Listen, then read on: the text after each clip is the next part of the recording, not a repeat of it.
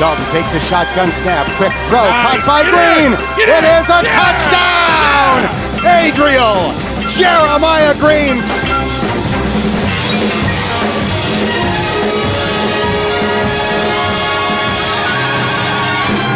You don't live in Cleveland, you live in Cincinnati.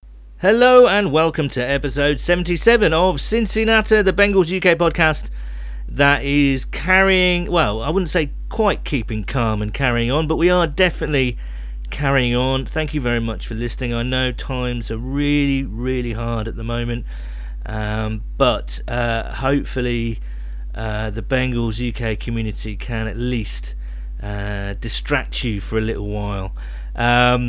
Joining me as per usual, not in the sewing room, he's on the other end of the line in his own bunker. It's Nathan Palmer. Nathan, how you doing?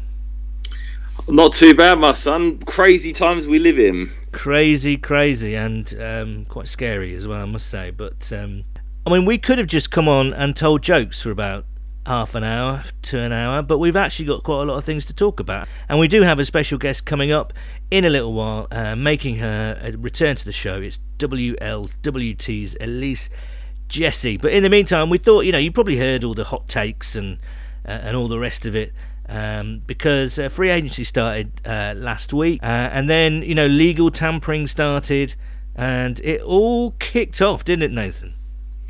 It did indeed, my son. I mean, I think after 24 hours, all Bengals fans out there were sort of thinking to themselves that, it was going to be same business as usual. And, there was a few people getting quite angry on Twitter and, pointing at the ownership and saying they didn't think much was going to happen again. And, same old Bengals. And look what happened.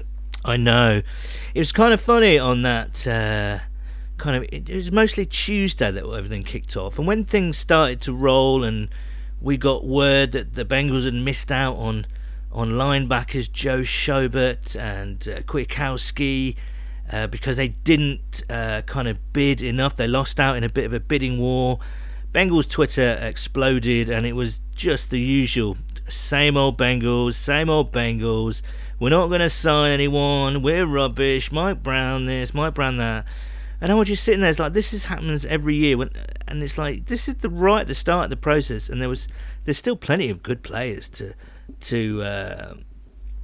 kind of sign, and people really fixating on the linebacker position, I think, and of course once they saw that the Bengals were involved in the Schobert stakes and the Kwiatkowski stakes and lost out, they were going nuts. Were you feeling that anger and rage, Nathan? I can just imagine you. There's steam coming out of your ears. It wasn't anger and rage. I think with what was going on, it was almost more just a bit of apprehension and, really feeling like they needed to make some moves. There was still a few decent players on the board. I think if they'd left it another day, I think then I might have been, some steam might have been brewing out my ears. But, fair play to the Bengals. I mean, they spent some pretty serious money. I know we'll go through the players and, what we think and stuff. But they really, I think, knew that, the team was, and I think we've got to be honest with ourselves, the Bengals were the worst team in the NFL last year. And, I think in many ways that has to hit hard with the organisation. You can't let the excuse that you've got the first overall pick, and the first overall pick, which we believe will be Joe Burrow, will be a huge, lift to the fan base. But you can't rest on your laurels with that. You've got to push on and make some moves. And I think everyone felt like that was the smart thing to do and the thing that was required. And full credit to the Bengals making what at this stage looks like some smart and some at the very least, even if they turn out to be wrong moves, they're exciting moves for the fan base. Yeah, absolutely. And of course, as I say, it was kind of the calm before the storm, really. Again, we'd heard that they'd been involved in talks with Joe Schobert's people and Nick Kwiatkowski's people, and they lost out. And it was. Did you take any sort of comfort from the fact that they were going in for those players? And of course, this was before the signing of DJ Reader, who we'll come to in a second. was made, or announced rather. So it's kind of like, I was kind of thinking, okay, they're involved, they're looking at things, but it looks as though they're still not quite willing to go that extra kind of mile. Do you know what I mean? Yeah, I mean, I think the fact that they missed out on a linebacker is, probably the one thing that people will be concerned about, because obviously, unless there's going to be a trade coming, or potentially they might pick up some sort of like lower tier free agents. But I do think that linebacker, considering obviously you're not going to go there with the first overall pick, it begs the question as when are you going to address that? Even if you get a good player at the 33rd overall pick, are they good enough to be plugged in and start from day one and do a good job? So I guess that's the kind of the concern there. But I think overall what the Bengals have come away with, I don't think there's many fans out there that will say they haven't done enough this time round. Well, let's get to those players, because it all exploded. It all came in an absolute torrent of news and explosive announcements, and obviously things not confirmed yet because players still have to take their physical and all the rest of it. We heard that DeAndre Hopkins had been traded, and then the Bengals apparently were kind of in talks to, were kicking the tyres on that one, which was a huge surprise. I think they probably offered up Gio, to be honest with you. That was especially with Houston picking up David Johnson, I think they might have been in the market for a dual threat running back, and Gio would have fit that mould, I think. Well, I mean, yeah, and I think it would have been interesting, because I don't think there's any way that you franchise AJ Green if you go out and get DeAndre Hopkins. So that, you could have done, but I mean, financially, it would have been an interesting situation. I mean, Gio, I know, takes up a lot of the cap, does have a lot of cap room. I think his salary is somewhere like $5-6 million a year, which is a consideration. But yeah, it's interesting with the Bengals, because can you imagine an AJ Green and DeAndre Hopkins with Joe Burrow at quarterback next year? I mean, I think my money would be quite firmly invested in the Bengals for next season if that were the case. Absolutely, man. But yes, they made some signings. They signed DJ Reader, the defensive tackle from Houston, or ex of Houston, on a 4-year, $53 million contract. No one was expecting DJ Reader. Our very own Duncan Price wrote in our free agency guide on our Bengals UK blog, which is at bengalsuk.wordpress.com. He said DJ Reader was an absolute ideal player for us, but highly unlikely because of the money and because he's like a proper tier 1 free agent, and there we were. We went out and got him. Yeah, and I think as well, like with any, I think it's one of those players in the trenches. They're so valuable. I mean, if he can stay healthy, and like God forbid, he gets injured or anything like that, but if he can stay healthy, knock on every bit of wood you've got. Knocking on some wood here, son. Yeah, can you hear it? I can hear it. I can hear it. Knocking on wood. Yeah.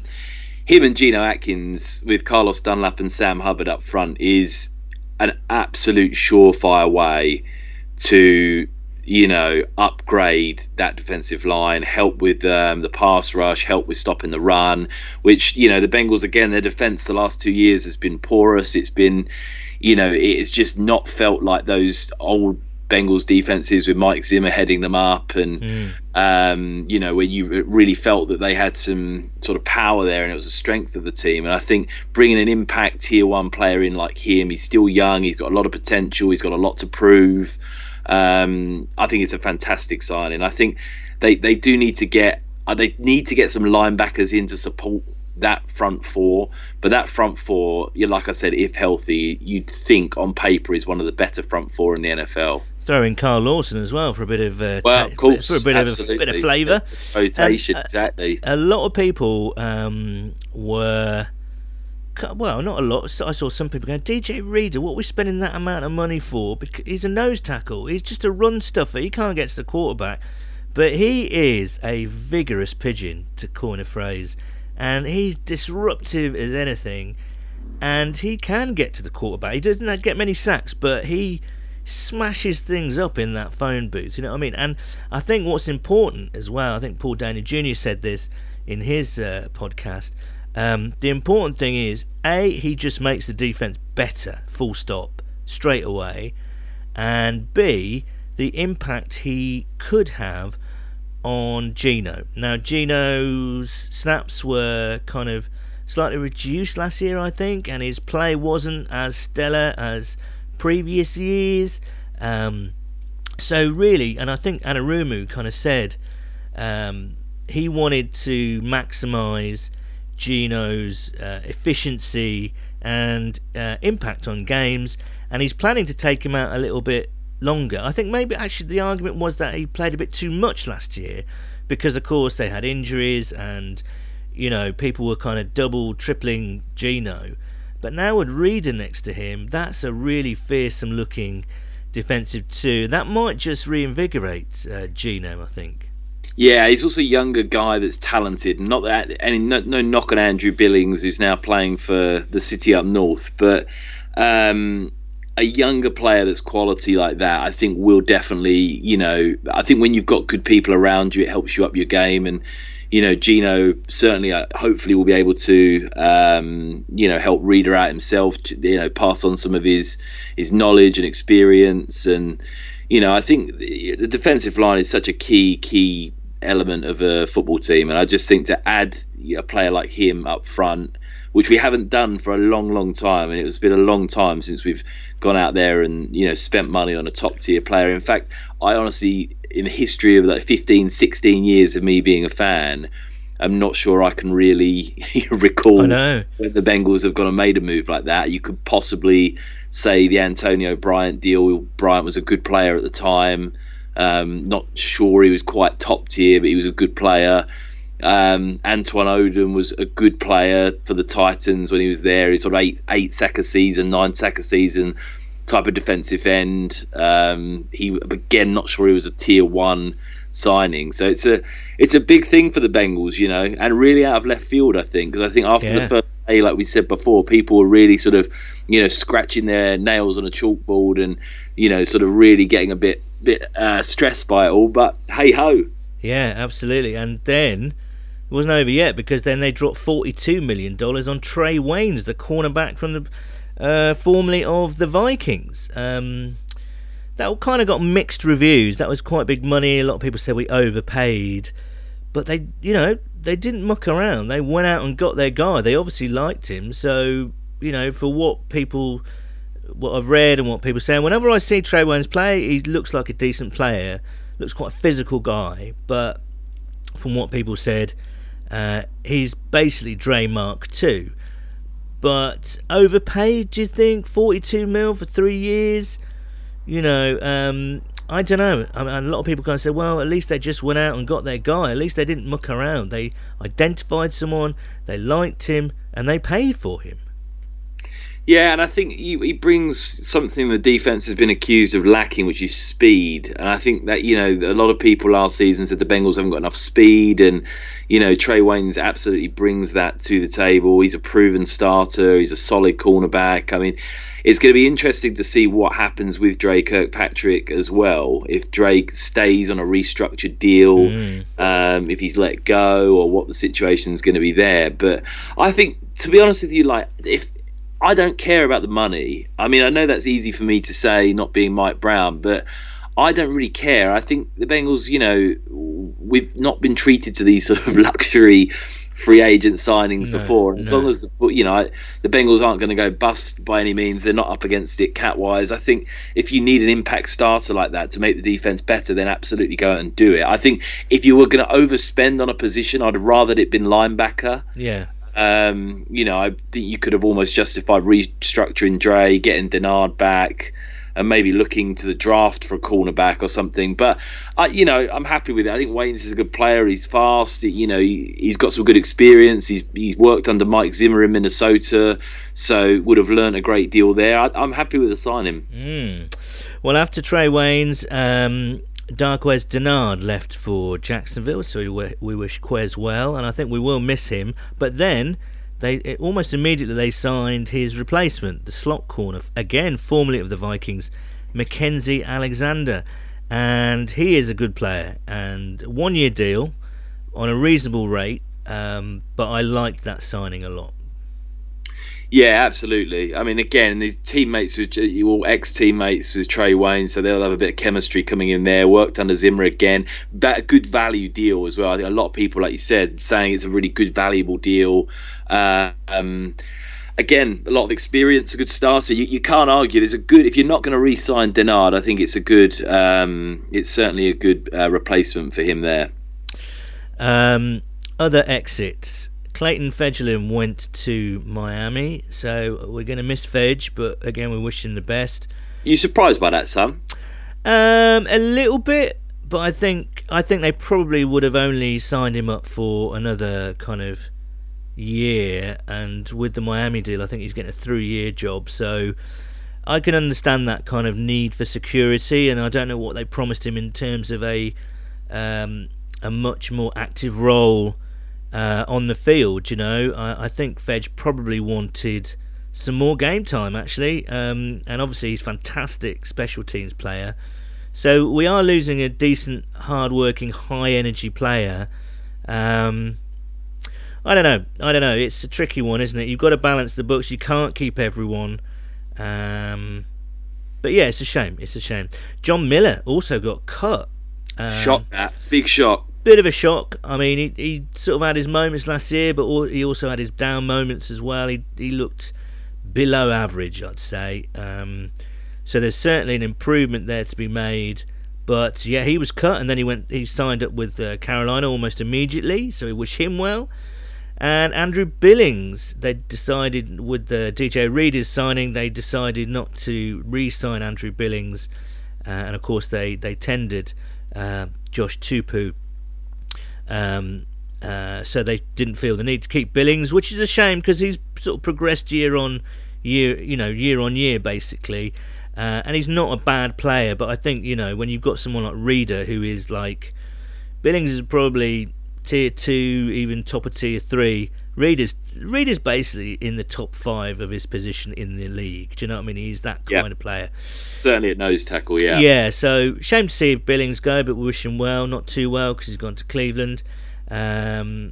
They've re-signed... Oh, have they? They tendered Tony McRae, I think, and they re-signed Torrey McTyer. And also the wide receiver from the Rams, Mike Thomas, who is supposed to be... I mean, I was getting quite excited. I thought, Mike Thomas, are you kidding me? But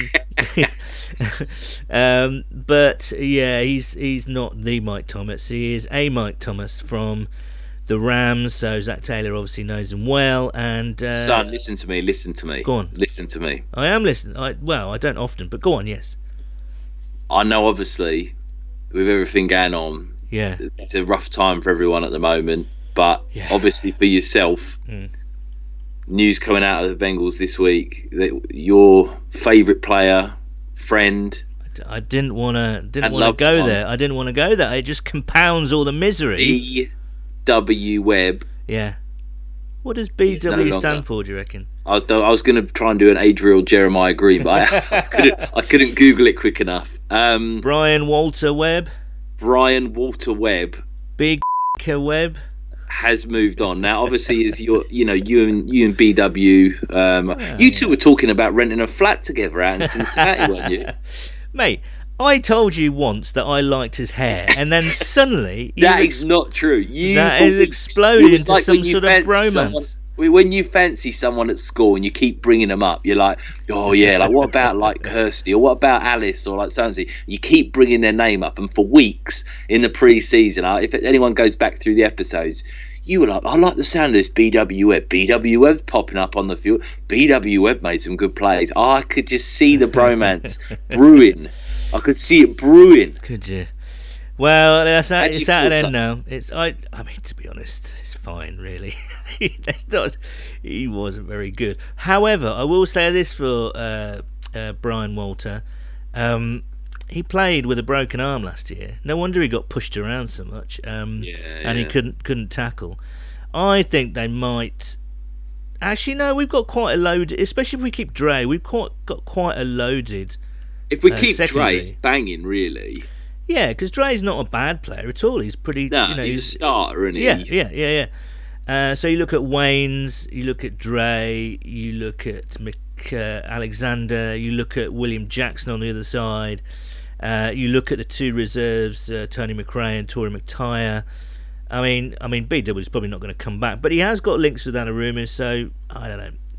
There was chat of him coming back at some stage once, roster cuts come and whatnot. But no, I mean, I think his time is done in Cincinnati. Really, it's a shame, but we'll keep in touch. We've already said we'll keep in touch. Last year was like a holiday romance for us. So we'll keep in touch. And that was about it for all the comings and goings. I mean, they've certainly filled some holes. They've dropped almost 100. Well, they've dropped pretty much 100 million on free agents. The next big question, of course, with Tom Brady going to Tampa Bay, Phillip Rivers going to the Colts, Brian Hoyer going back to New England, and also, who did Chicago sign? Teddy Bridgewater. That was an interesting one. So there aren't many spots for Dalton to land now, are there, really? So rough market for Andy Dalton. It really is. I mean, you kind of wonder for him whether. Do you know what I think the Bengals might do? Right, yeah. I've got a possible theory. Go on. And this could be financially completely not possible or whatever else, but I think there's a chance with the Bengals. Bear in mind, Dalton is sort of mid-pack quarterback. I wouldn't be surprised if the Bengals kept Dalton on the roster, drafted Burrow, right, and everyone's thinking, well, we can't pay both salaries, etc. But with teams in the pre-season, in the first 3 or 4 weeks in the season, that inevitably quarterbacks get hurt. Like, inevitably there is going to be someone around the league, good starter, somewhere that is going to get hurt. And I wonder if the Bengals are thinking to themselves, why don't we hold on to Dalton here? And if, say, for example, a contender like someone like the Chiefs or someone like the Seahawks, Russell Wilson goes down or someone goes down, how likely would they be to toss you over like a second or third round pick for someone as good as Dalton? Interesting. So maybe restructure his contract. Yes. But still hold him by for trade bait. So But he probably wouldn't restructure it though, would he? Because he'd probably be like, well, I don't, I want the money. He's only got 1 year left on his contract anyway, I suppose. Oh, of course, yeah. I just think with the Bengals, because if you lost him, if you just cut him, you probably, I don't know what you'd get in the compensation sweepstakes. It's a kind of weird system, but I almost think for the Bengals, you could almost gamble on the fact of you might have to pay his wages for the first sort of small period of the season, but someone's bound to get every year how many quarterbacks get hurt, and there's all these like quarterback carousels and sign-ins and whatever else, and you just think if a team was a contender, you're not going to get a better replacement to come in than Dalton at that point in the season. No, but only if they're desperate, because basically he still only has a year left on his contract, so unless it's a desperate need, then they just sit tight, right? And that's what they're doing at the moment. Teams are just sitting tight, waiting for the Bengals to cut him so they can just pick him up. Do you know what I mean? So yeah, true. It's a tough one, isn't it? It is a tough one because the Bengals have lost leverage on this one completely. And also maybe there is an idea that actually outside the club, Dalton isn't that highly rated. I mean, I would have thought he would have been a perfect fit for Chicago with Bill Lazor there. He still might be a perfect fit for Jacksonville with Jay Gruden down there, offensive coordinator. I'd rather Dalton than Teddy Bridgewater if I was the Bears. Well, I like Teddy a lot, but he's still, he's shown flashes, hasn't he? But he's still a little bit unproven, whereas Dalton, you kind of know what you're getting with him, right? Yeah. So all that, dropping 100 million, that was no joke. There was no, it wasn't April Fool's come early. The Bengals really were active, and I think they made a statement. I think, it was great to see. What kind of grades are you giving there, Nathan? I think I'd be giving them a B+ at the moment. Yeah, me too. I think there's a couple of moves. I think the DJ Reader move's fantastic. I think Wayne's is good. They might have overspent, but again, I'm not too concerned about that. I think, across the board, I think the good signs. I'm a little bit disappointed that Denard went. Yeah. I really liked Denard, and I thought, he made a big difference when he came back. And last year we got him on a very friendly deal. We drafted him as our number 1 overall pick. I just, feel like letting him go to the Jags was a bit of a shame. I also thought letting Fedulum go felt like it was something that we, I think with players, you can't always just judge them on ability. You've got to judge them on their leadership and their locker room influence. And Fedulum was the special teams captain as well. I hear that Mike Thomas is a good special teams player, so maybe that was their consideration there. But yeah, and I guess you don't want to pay someone. I don't know the type of deal that he got in Miami, but potentially the Bengals just felt that it was out of their. They didn't want to be sort of playing that sort of money for him. I mean, he's always been, in terms of his actual play at safety, a sort of fairly good safety, fairly okay, but never really sort of got a grip on the starting job. I know he had that fantastic play against the Colts. Yeah. A while back, but he's never really been. He's a backup. He is a backup, but a great special. Yeah. And I think, and again, you cannot keep everyone. You have to make some tough decisions, and. I don't know. I think we made some good decisions. I'm intrigued to see. Oh yes, we signed the guard Xavier Su'a-Filo as well. Yes. Which a lot of people didn't like because apparently he's not that good. But apparently he's an athletic guy. Not quite sure whether he's been brought in for competition or on automatic starter. Whether he's going to play left or right guard. But again, another intriguing signing. 3 years, $9 million. Feels like backup money, but we'll see. It gives them a bit more security at that position, I guess.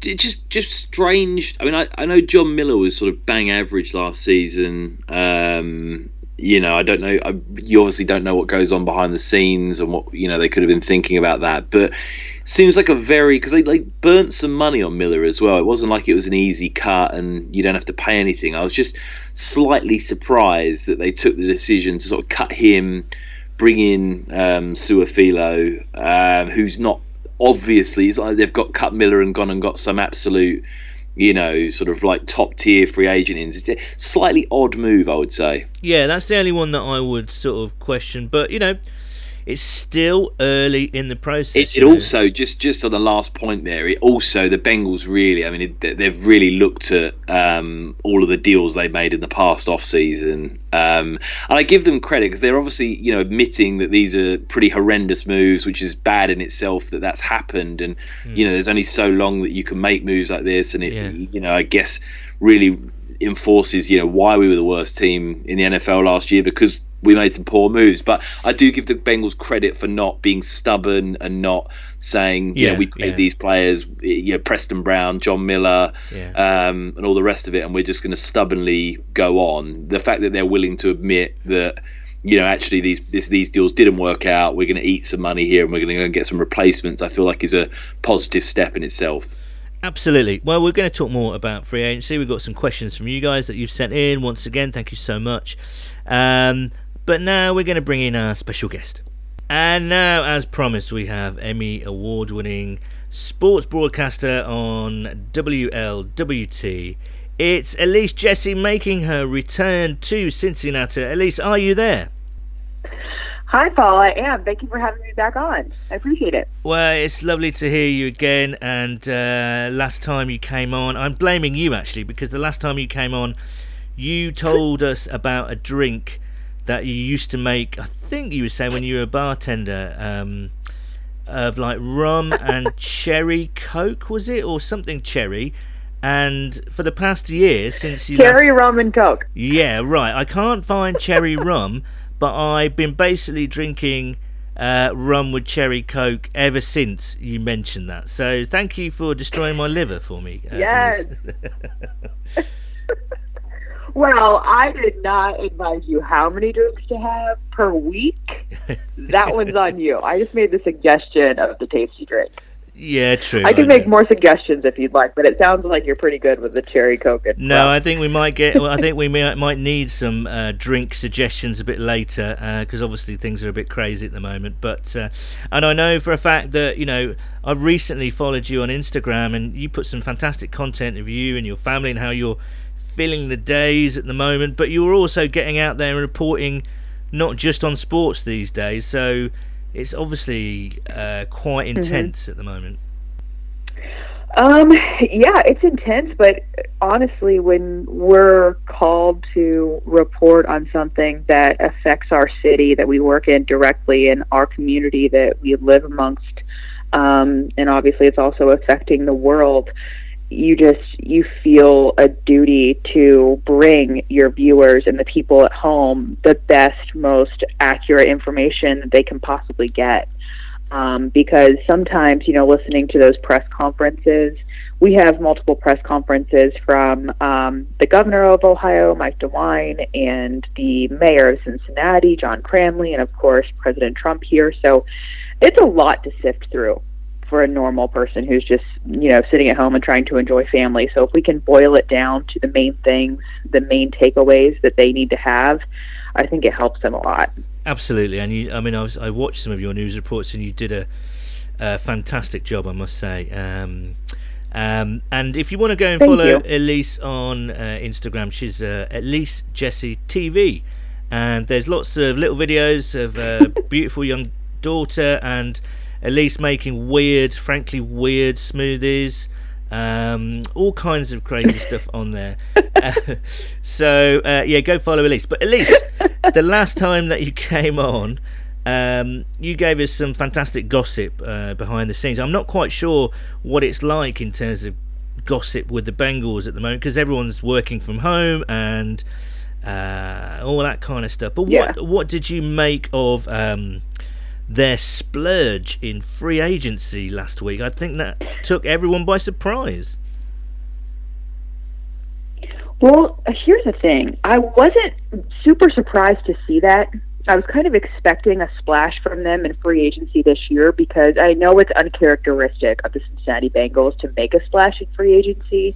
But after what Director of Player Personnel Duke Tobin told us at the Combine, it really sent the message to me that they were planning on spending a heavy amount of money to get players to bolster their roster, because honestly, I think everybody knows that you don't have a 2-14 season with one deficit at one position. Right. There are multiple holes in that roster that they absolutely had to fill. And you think back to Super Bowl week even, I think it was Dan Patrick who did the interview with Joe Burrow, who the Bengals are expected to take as of right now. And Joe Burrow did voice that he wants to go to a team who wants to be a Super Bowl contender, who wants to win games. And I think the Bengals understood that they needed to send him a message that way.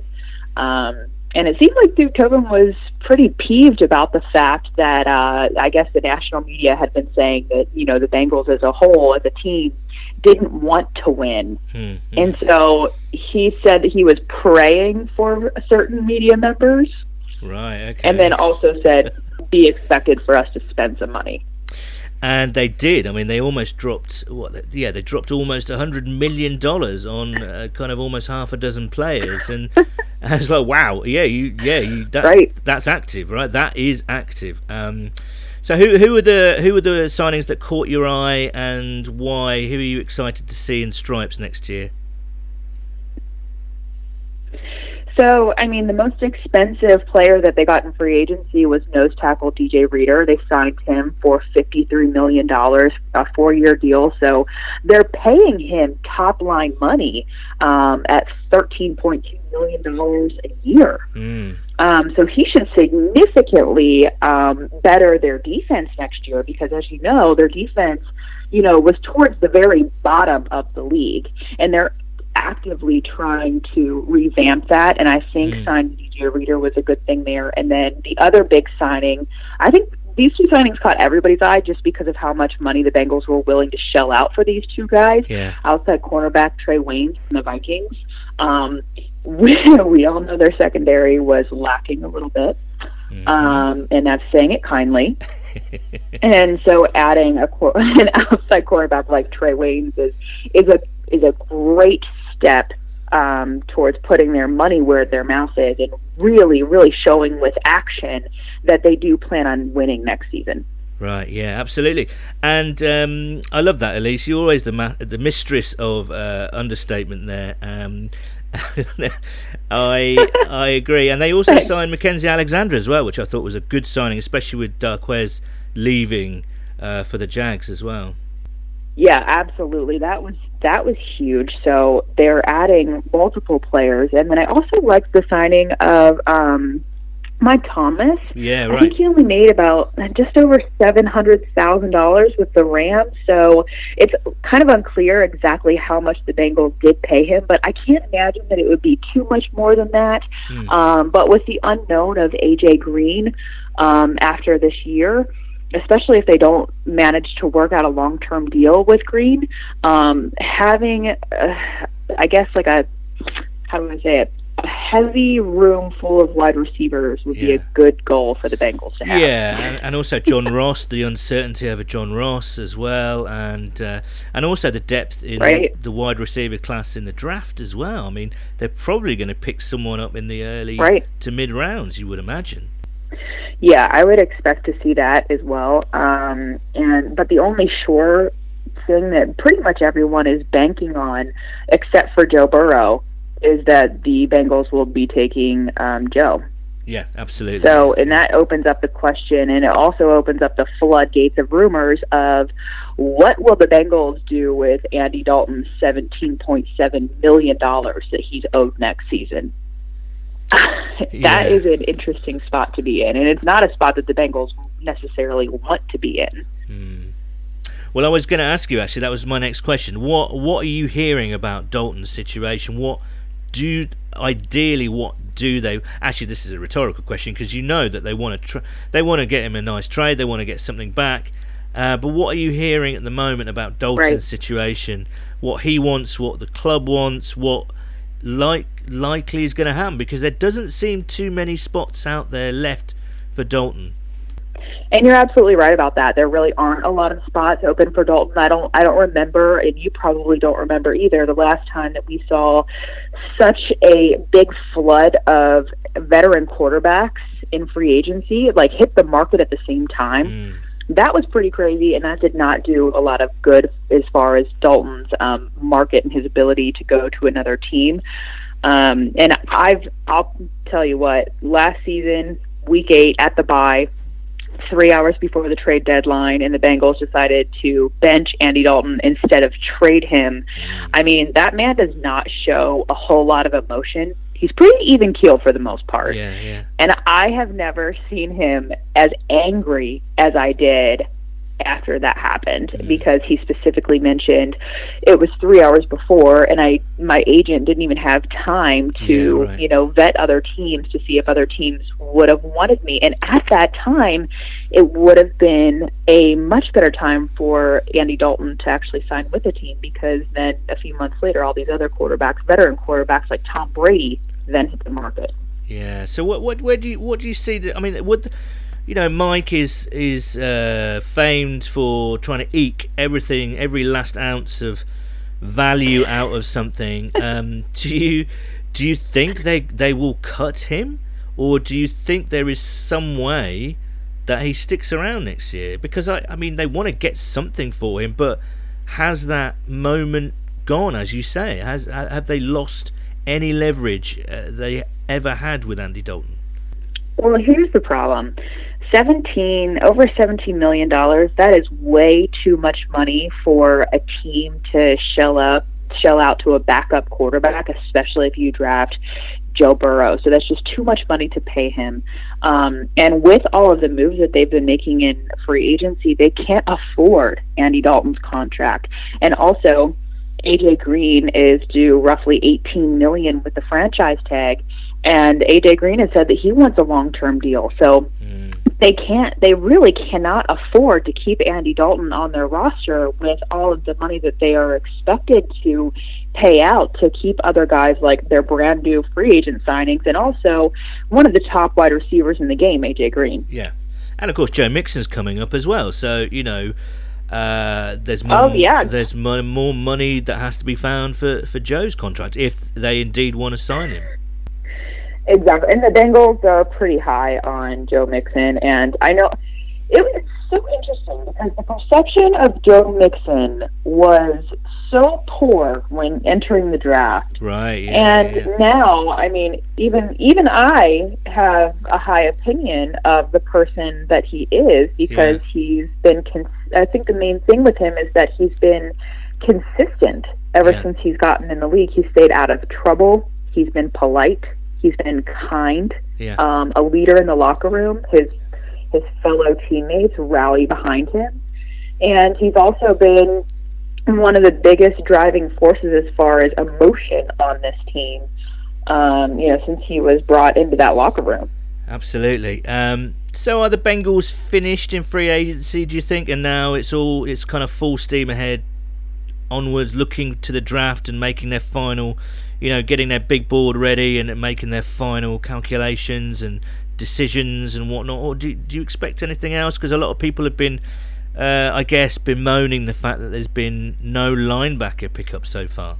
Oh my gosh, and they are so thin at the linebacker position. But again, like I said earlier with you, they were thin in a lot of spots on this roster, and that's how they became 2-14 last year.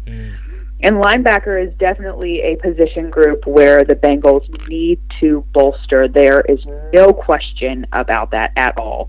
I don't totally expect a whole lot of big movements from the Bengals in free agency at this point, just because of how much money they've spent and how much cap space they're running out of cap space is the main thing with that. Any whispers of any surprise trades? Dre, Gio, even any people like that? Any whispers that you've been hearing? I haven't heard any whispers about. I think you meant Geno Atkins, right? Oh, no, sorry, Gio Bernard. Gio Bernard, yeah. No, they re-signed him last year or the year before, and they have always been high on Giovanni Bernard. So I haven't heard any whisperings on that front. And as far as Dre Kirkpatrick, I think is who the other guy that you named. Yes. Yeah. Everybody in the market is really kind of expecting them to make some sort of move with Dre Kirkpatrick because just flat out, his numbers have not been as good as you would need if this team does plan on doing what they're saying they're going to do, which is win a lot of football games. Absolutely. Dre Kirkpatrick has a habit of getting burned badly. Yep. And that is not the kindest way to say it, but that's just what the tape says. When you look at the tape, that's what you see. So unless he makes some extreme improvements and the Bengals see that and they trust in him, I don't know what they'll do with that position because I don't know if they maybe need some bodies in that position or if they're unable to get rid of his contract or sign a new corner. Yeah. But something's got to happen there, and I think we all realize that. Yeah, absolutely. Right, Elise, I'm going to let you go in a second, but I have to ask you, we did it last year, I think we're in the UK, we're going to be on lockdown from tonight, like proper lockdown. There's a whole drinks cabinet there. We're going to turn into a nation of alcoholics if we haven't already done that. What a little tipple tip from Elise Jesse, former bartender. You gave us cherry rum last year. What are you giving us this year? Take any drink, any spirit from your drinks cabinet and give us something special. No pressure.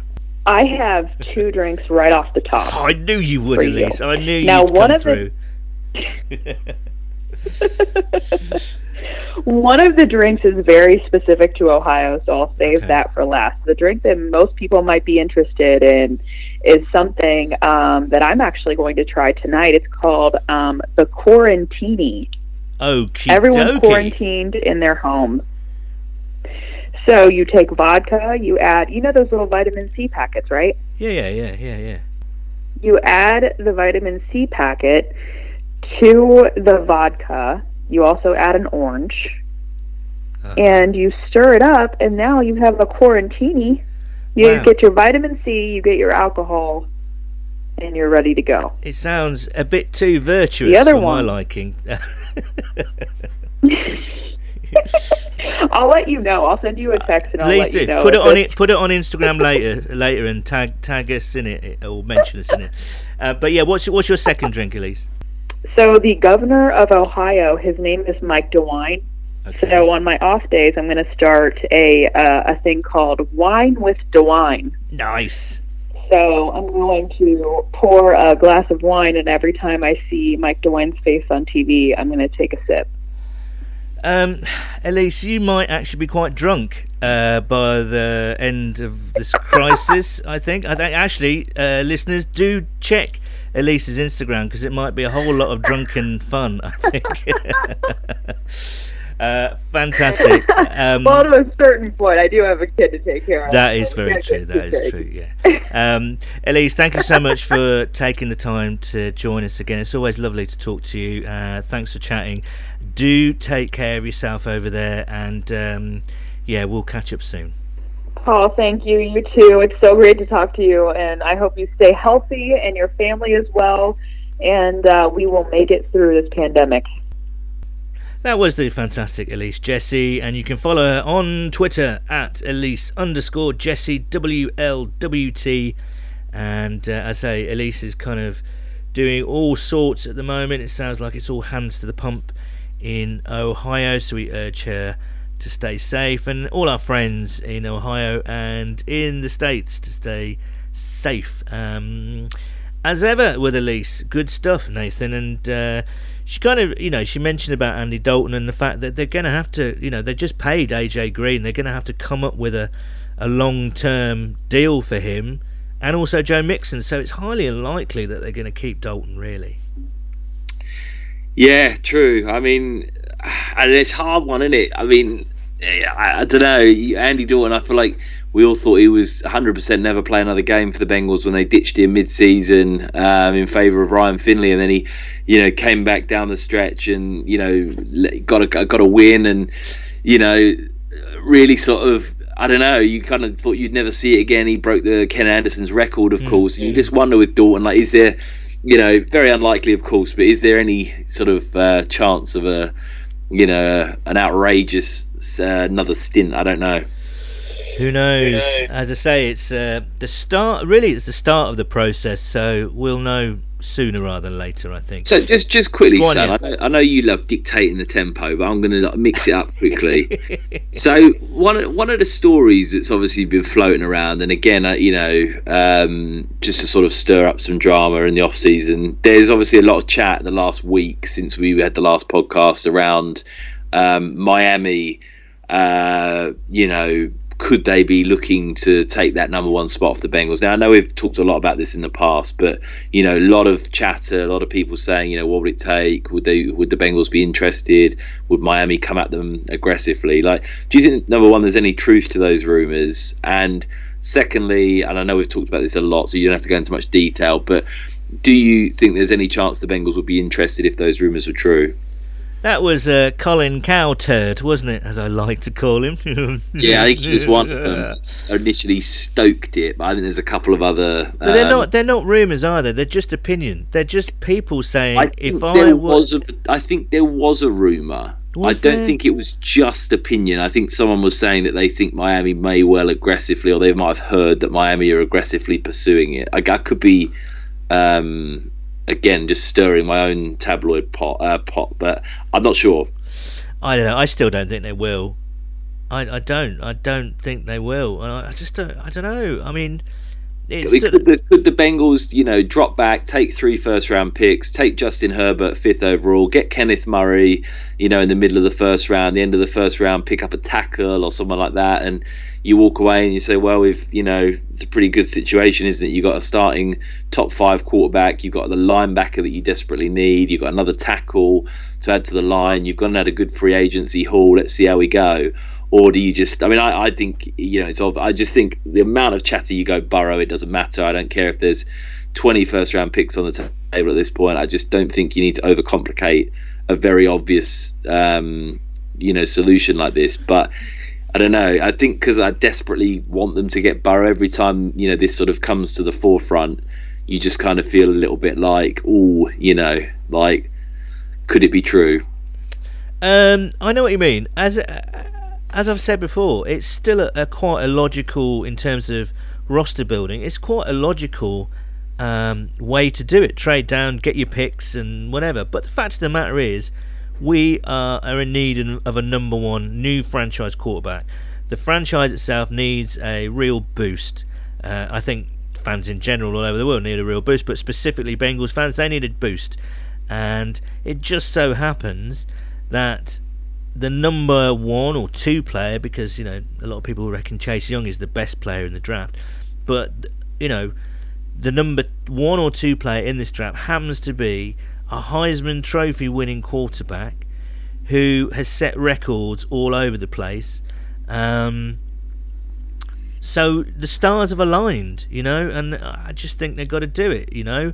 And I'd be surprised if they didn't. You know, would I be upset if they traded down and get a whole load of picks? I wouldn't be crushed, to be honest with you, because I'm not buying into this Burrow is a god sort of narrative, which I think is dangerous.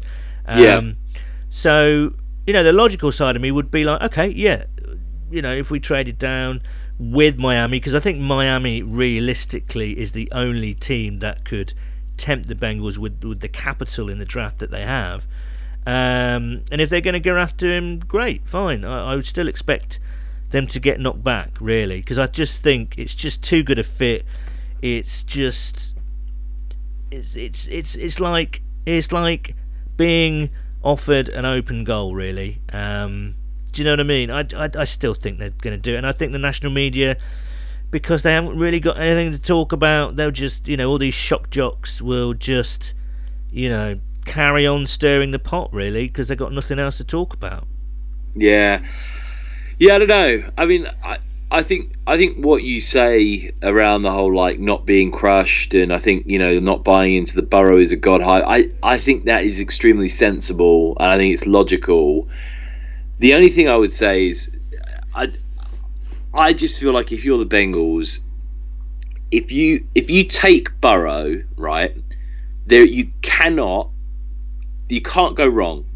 You can't. If you draft Burrow and he's the biggest bust of all time, that's just how the cookie crumbles sometimes. And I don't think, even though that, you know what I mean, like that was the wrong decision, and it, you know, it potentially set the franchise back, I think the fans, the general public, everyone else would say, do you know what, it didn't work out, but at the time it was the right decision to make. I just think if you took a decision where you took Herbert, Murray, whoever else, even if Murray turned out to be a pretty good linebacker and he was a starter for 5 years, and, you know, you got a tackle that was, again, decent or not bad and a sort of, you know, reasonable starter for a couple of years, and Herbert was and he just didn't work out, and Joe Burrow was this sort of, you know, not even a, you know, Tom Brady-esque style player, but like a Matt Ryan quality player, you know, every year sort of in and around the Pro Bowl, 4,500 yards. You just look like the most foolish franchise of all time. And I just don't think you can afford that, really, as a team. I just think you live and die by an obvious sat on your lap solution. It's just too easy, I think. Yeah. Like, yeah. I don't know. It's a really unusual situation, but I just feel like we can't. I'm always drawn to talking about it. Yeah, I agree, and I think there's a bit of echo. Sorry. Yeah, it's a funny one because obviously with world events, you know, the focus quite rightly is very much on that, and you know that's kind of taken some of the draft luster away and some of the chat away. So it's interesting that Cowturd managed to kind of mention that again, really. I don't know why, but anyway, whatever. It's soon. We're about a month away. We're going to have our draft episodes pretty soon, so look out for them. We'll have our own Bengals UK draft panel coming up. We'll have Dave Lapham, all being well. We'll have Joe Goodbury. It's all going to be happening, so yes, stand by. But we do have some correspondence, as ever. Thank you so much. We can be reached at Houday_UK on Twitter and Facebook, Bengals UK. And let's see, what should we start with? Memphis Soul Stew at Stuart Bears 688. Keep the podcast coming if you can. A welcome distraction, an interesting free agency Would like to see AJ get a good deal rather than the tag, as him and Burrow will be exciting to watch and give him veteran knowledge. Look after each other. Fair play, Stu, my old son. You know, we're keeping them coming, son, aren't we? We're here for the Bengals faithful. Yeah, absolutely. And speaking of community, we had our first ever watch party on Sunday where a bunch of us watched the Seahawks at the Bengals in 2015, that fantastic overtime victory. The Nugent doink right at the end, that was great. So thank you so much to anyone who joined in with that. We had a really good time, and hopefully more people will get involved this Sunday, because we're going to keep it going, because let's face it, our diaries are quite clear at the moment, and we need some distraction. We need a bit of community love, so I'll tell you which game we're going to be watching at the end of this episode. But and we have Peter Daswell at Dadders. Now, if you can give one piece of advice that, if implemented successfully, would instantly improve the success of the team even by a tad, what would it be? Mine would be, on 4th and inches, don't run from the shotgun. Yeah, it's a pretty good one. What advice should I be giving? It's a tough one. You go first, Sam. Oh, cheers. I was hoping you were going to come, because I don't like answering these. I don't claim to be a coach. I'm still learning about the game. I don't like... No offence to Pete, I know what he's getting at, but I find difficult things to... I don't know. It was weird. I just don't know. I'm not a big fan of when they try and force the run. I always hate it. It's like 1st and 10, they run it for a yard and then like want to keep it going, so then run it again, and it sets you up with like 3rd and 8 or 3rd and 7. I don't know, but then, you know, I completely understand if you can get that run game going, it's so difficult for teams to beat you, because then, you know, they have to commit men forward and you can dink it over the top, play action and all the rest of it. So I get it, but it's sometimes quite frustrating. Yeah, I mean, the coaches are there for a reason. That's why they get paid the big bucks. And fans, we're just here as fans, and we can have informed opinions, but I don't know, I don't get into that kind of... However, I've just thought of a few examples after all that little spiel. Don't drop defensive ends into linebacking coverage. That's probably a bad idea, although I know that Lou Anarumo quite likes system flexibility, but I don't like seeing Sam Hubbard at linebacker, you know, that kind of outside. Do you know what I mean? I don't like that. And I like, as you say, that kind of constant kind of draw from shotgun is a pain. And also, just don't hire people like Terrell Austin. Always remember that Pittsburgh game when they won on the last play of the game a couple of years ago, when they went cover 0. It was a highly risky strategy where the game was, and we lost, you know, to Big Ben. Antonio Brown, wasn't it? Yeah, to Big Ben, who now these days looks like he's auditioning for the sequel of Castaway. I have to say, I've got to worry about Big Ben, ain't you? Like that's the look of a man that's not doing very well. That's the look of a man who's been living in a bin for 6 months, I think. But I feel like sometimes when you gone like that, like the geezer looks like he's really like. Do you know what I mean? I mean, he's certainly. Like, you look at Joe Burrow, like looking all slick with his cigar, getting his hair done, and like, you know, he's the sort of geezer you want like heading up the franchise. Big Ben looks like he's sort of. Do you know, like, I don't know, like he's just fully got off the rails. Do you know what I mean? Yeah, I wonder. I mean, it's kind of, when you look at the pictures of him with his beard, it's not even a very, you know, I like a beard. I have a beard. You look at Captain Obvious's beard. It's beautifully sculpted and no doubt oiled and kept pruned. But Ben seems to. It's not even hipster beard, is it? It's maybe this is a new thing. It's like. I don't know. It's not cool though. He looks massive, the geezer as well. He looks like he's also 38 this season. he ain't been great for the last couple of years. He's got absolute ton of injury problems. Like, ton of credit to Roethlisberger over the years. I hate him and I hate the Steelers, but he has taken some absolute beatings for that team and like stood in the pocket and taken some shots from the best of them. I just feel like looking at him at a minute.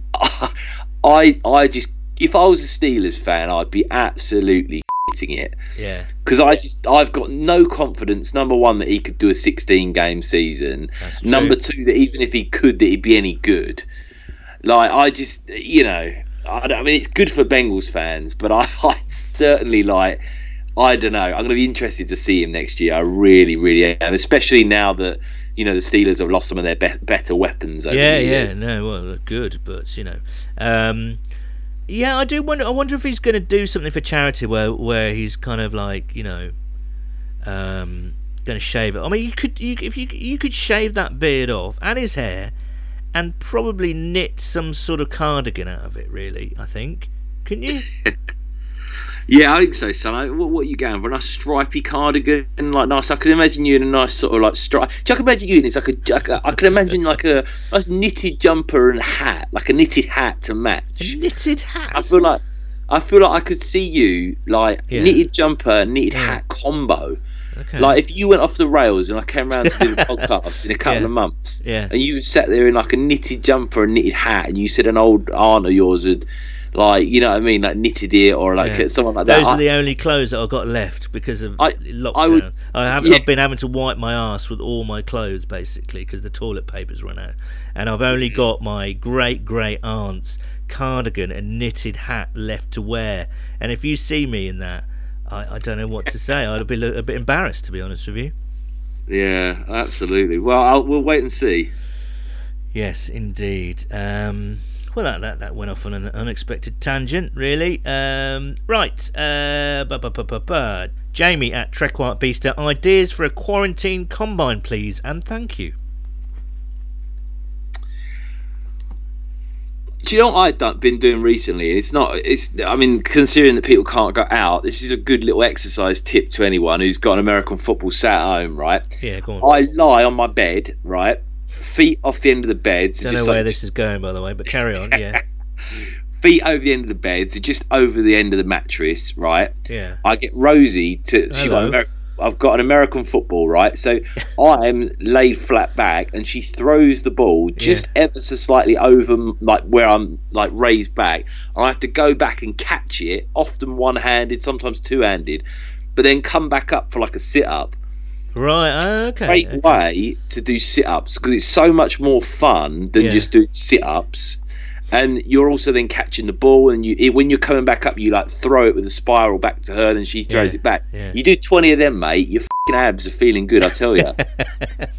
I don't think I could do 3 of them, to be honest with you, but I'll come round some with a mask on and throw them for you. Maybe that's something that we could explore. I don't have any answer to that at this moment in time, but maybe we might be able to ask our listeners to send in some videos of some, because Baker Mayfield sent in his sort of press up challenge, as did John Ross with a dog on his back, which was nice. Maybe we could ask our listeners to send in their videos of their own quarantine combine. God, we're turning into almost like public service broadcasting here this evening. Ross at Dalton to AJ. Not sure if it's been done before. Keen to see your guys' opinion on your favourite Bengals player ever. Go on. I think we have done this before, but there's no harm in going over it again. Quick. It's so hard, isn't it? I feel like my favourite Bengals player of all time, I'm going Chad. Okay, that's fair enough. I just think he's absolute dynamic entertainer, brilliant player, of course. Dalton's a class act. I think he's been an absolute credit to the Bengals in his time here. He'd certainly be in my top 3. He'd probably be my number 2, actually. Just I think, to be fair to Andy Dalton, if he was an absolute character and he had a little bit more swagger to him, I love a player with a bit of swagger. I think he might even do out Chad. But yeah, really tough one. But them two certainly stand out. I'm going. Well, it's obviously BW, son. No, I'm gonna go. I'm gonna go either it's Boomer or James Brooks, and I'm gonna go Boomer because he's exactly that guy. He was a fantastic player, but he had a bit of swagger. But what I don't like is swagger that's not backed up with quality. Do you know what I mean? Yeah, completely agree with that. And Boomer. He didn't have like outrageous swagger, but there was just like a good confidence about him, and but he had real quality to back it. So I'm going Boomer. Ross also asked favourite game ever, favourite moment, favourite underrated player or forgotten player, team you have a soft spot. He's asking all the questions here. All right, pick one of those to answer. We'll answer these as the weeks go by. I always had a bit of a soft spot for Andre Caldwell back in the day. Did you? Yeah, at least I thought he was quite good, Andre Caldwell. Who else was there back in the day? Do you remember there was a player in Hard Knocks? Everyone thought he was going to be quite good, and I think he flashed a bit in the preseason but never made it. Tom Nelson. Yeah, I remember him. And safety, I always thought he might have been something.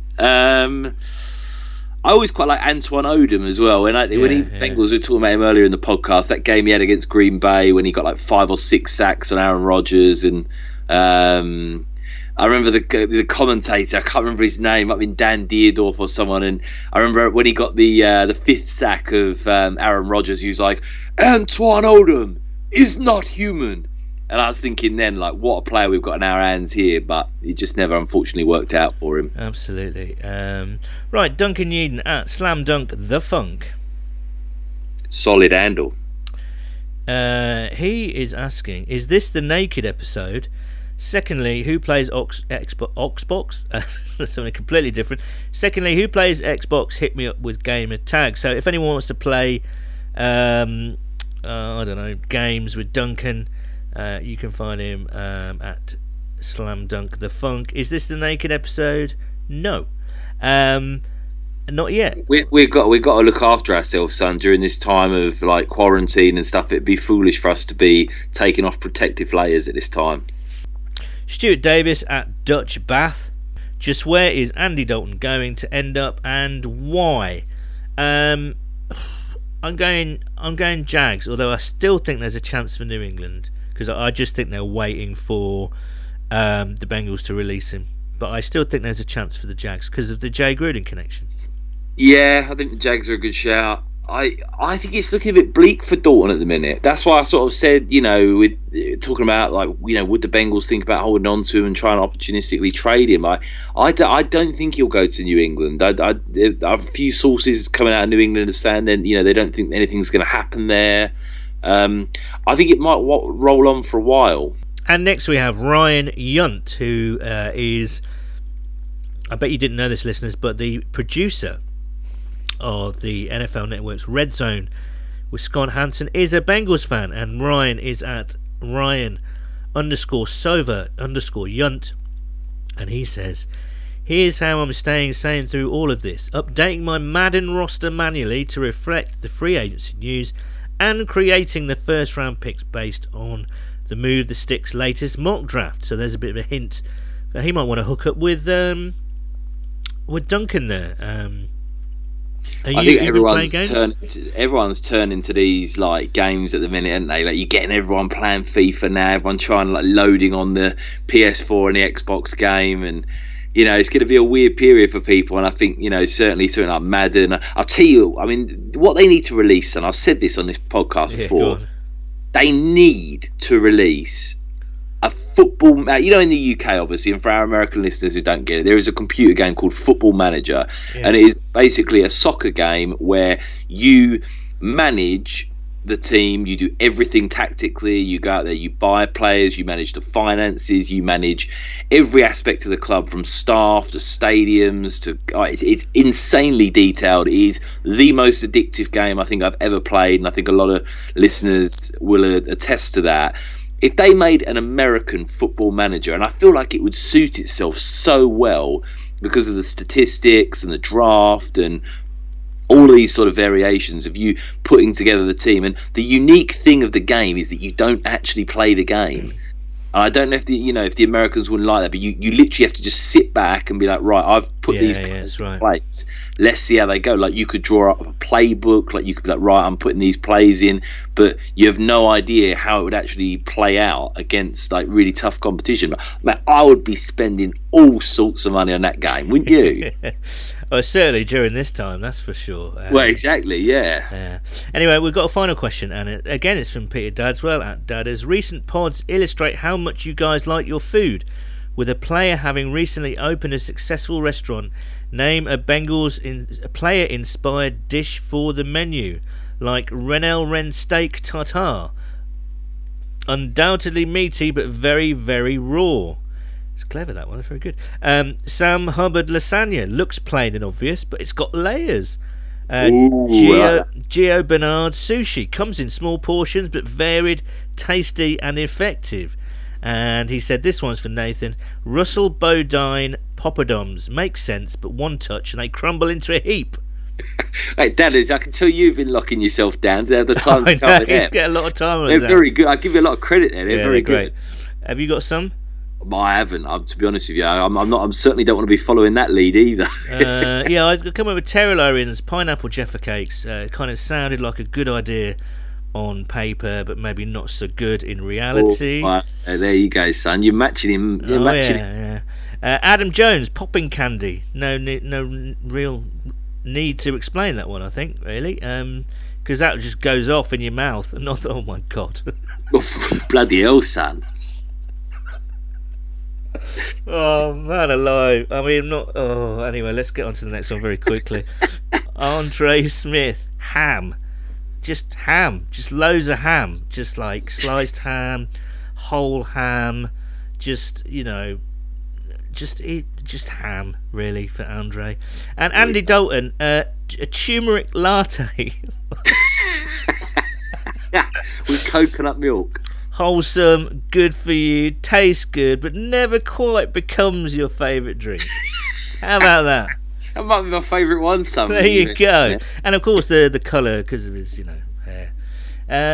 Anyway, that's it for another. You're a poet, my son. Well, I wouldn't say that. Versooth, it is verily. No. Right, okay. Thank you so much for listening. I know times are hard out there.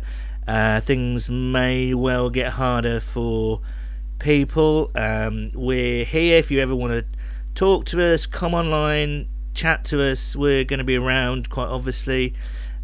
Be cool, be calm, be kind, stay indoors, all that kind of good stuff. We know what to do. Make some of Elise's quarantinis, and we will be back next week with more nonsense. Now, as I say, we are having another watch party this Sunday the 29th. That's someone's birthday. Did you know that, Nathan? No, tell me more. My birthday on Sunday the 29th, but 34, I don't know. What do you want, my son? What do I want? Yeah. I quite like to just be able to go to the shops without catching a deadly virus. That would be quite something, but I've got a feeling that's not quite going to happen for this year's birthday. But no, I just want everybody. How about this? I want everybody to be safe and happy. How about that? You're a beautiful man. I know. Now, we do have another watch party this Sunday, as I mentioned. I was going to go for another game, but there's been a bit of to and froing on Twitter today, and we're going to go for the Freezer Bowl of 1981. Bloody hell. Ken Anderson, the AFC Championship game in sub-zero temperatures against the Don Coryell offense and Dan Fouts and Charlie Joyner and Kellen Winslow and all those guys. So we're going to go for that one. We're going to try and kind of mix and match. There's going to be games from different eras. There's going to be some from the Boomer era. There's going to be some from the Chad and Carson era. There's going to be one from the John Kitna era even. There's going to be another one with Kenny and Co. And more from Andy Dalton. So do join us. It was a great way to distract yourself for 3 hours, and lots of people got involved, and it was fun. It was really good fun. So we'll be posting details of the times and reminders on our social channels throughout the week. So do come and join us. It is a good way to spend 3 hours with friends. So, and with that, it's a who day from me. And it's a who day from me. Cheers, guys. And it should also be noted that the views and opinions expressed within this podcast do not reflect those of the Cincinnati Bengals organisation.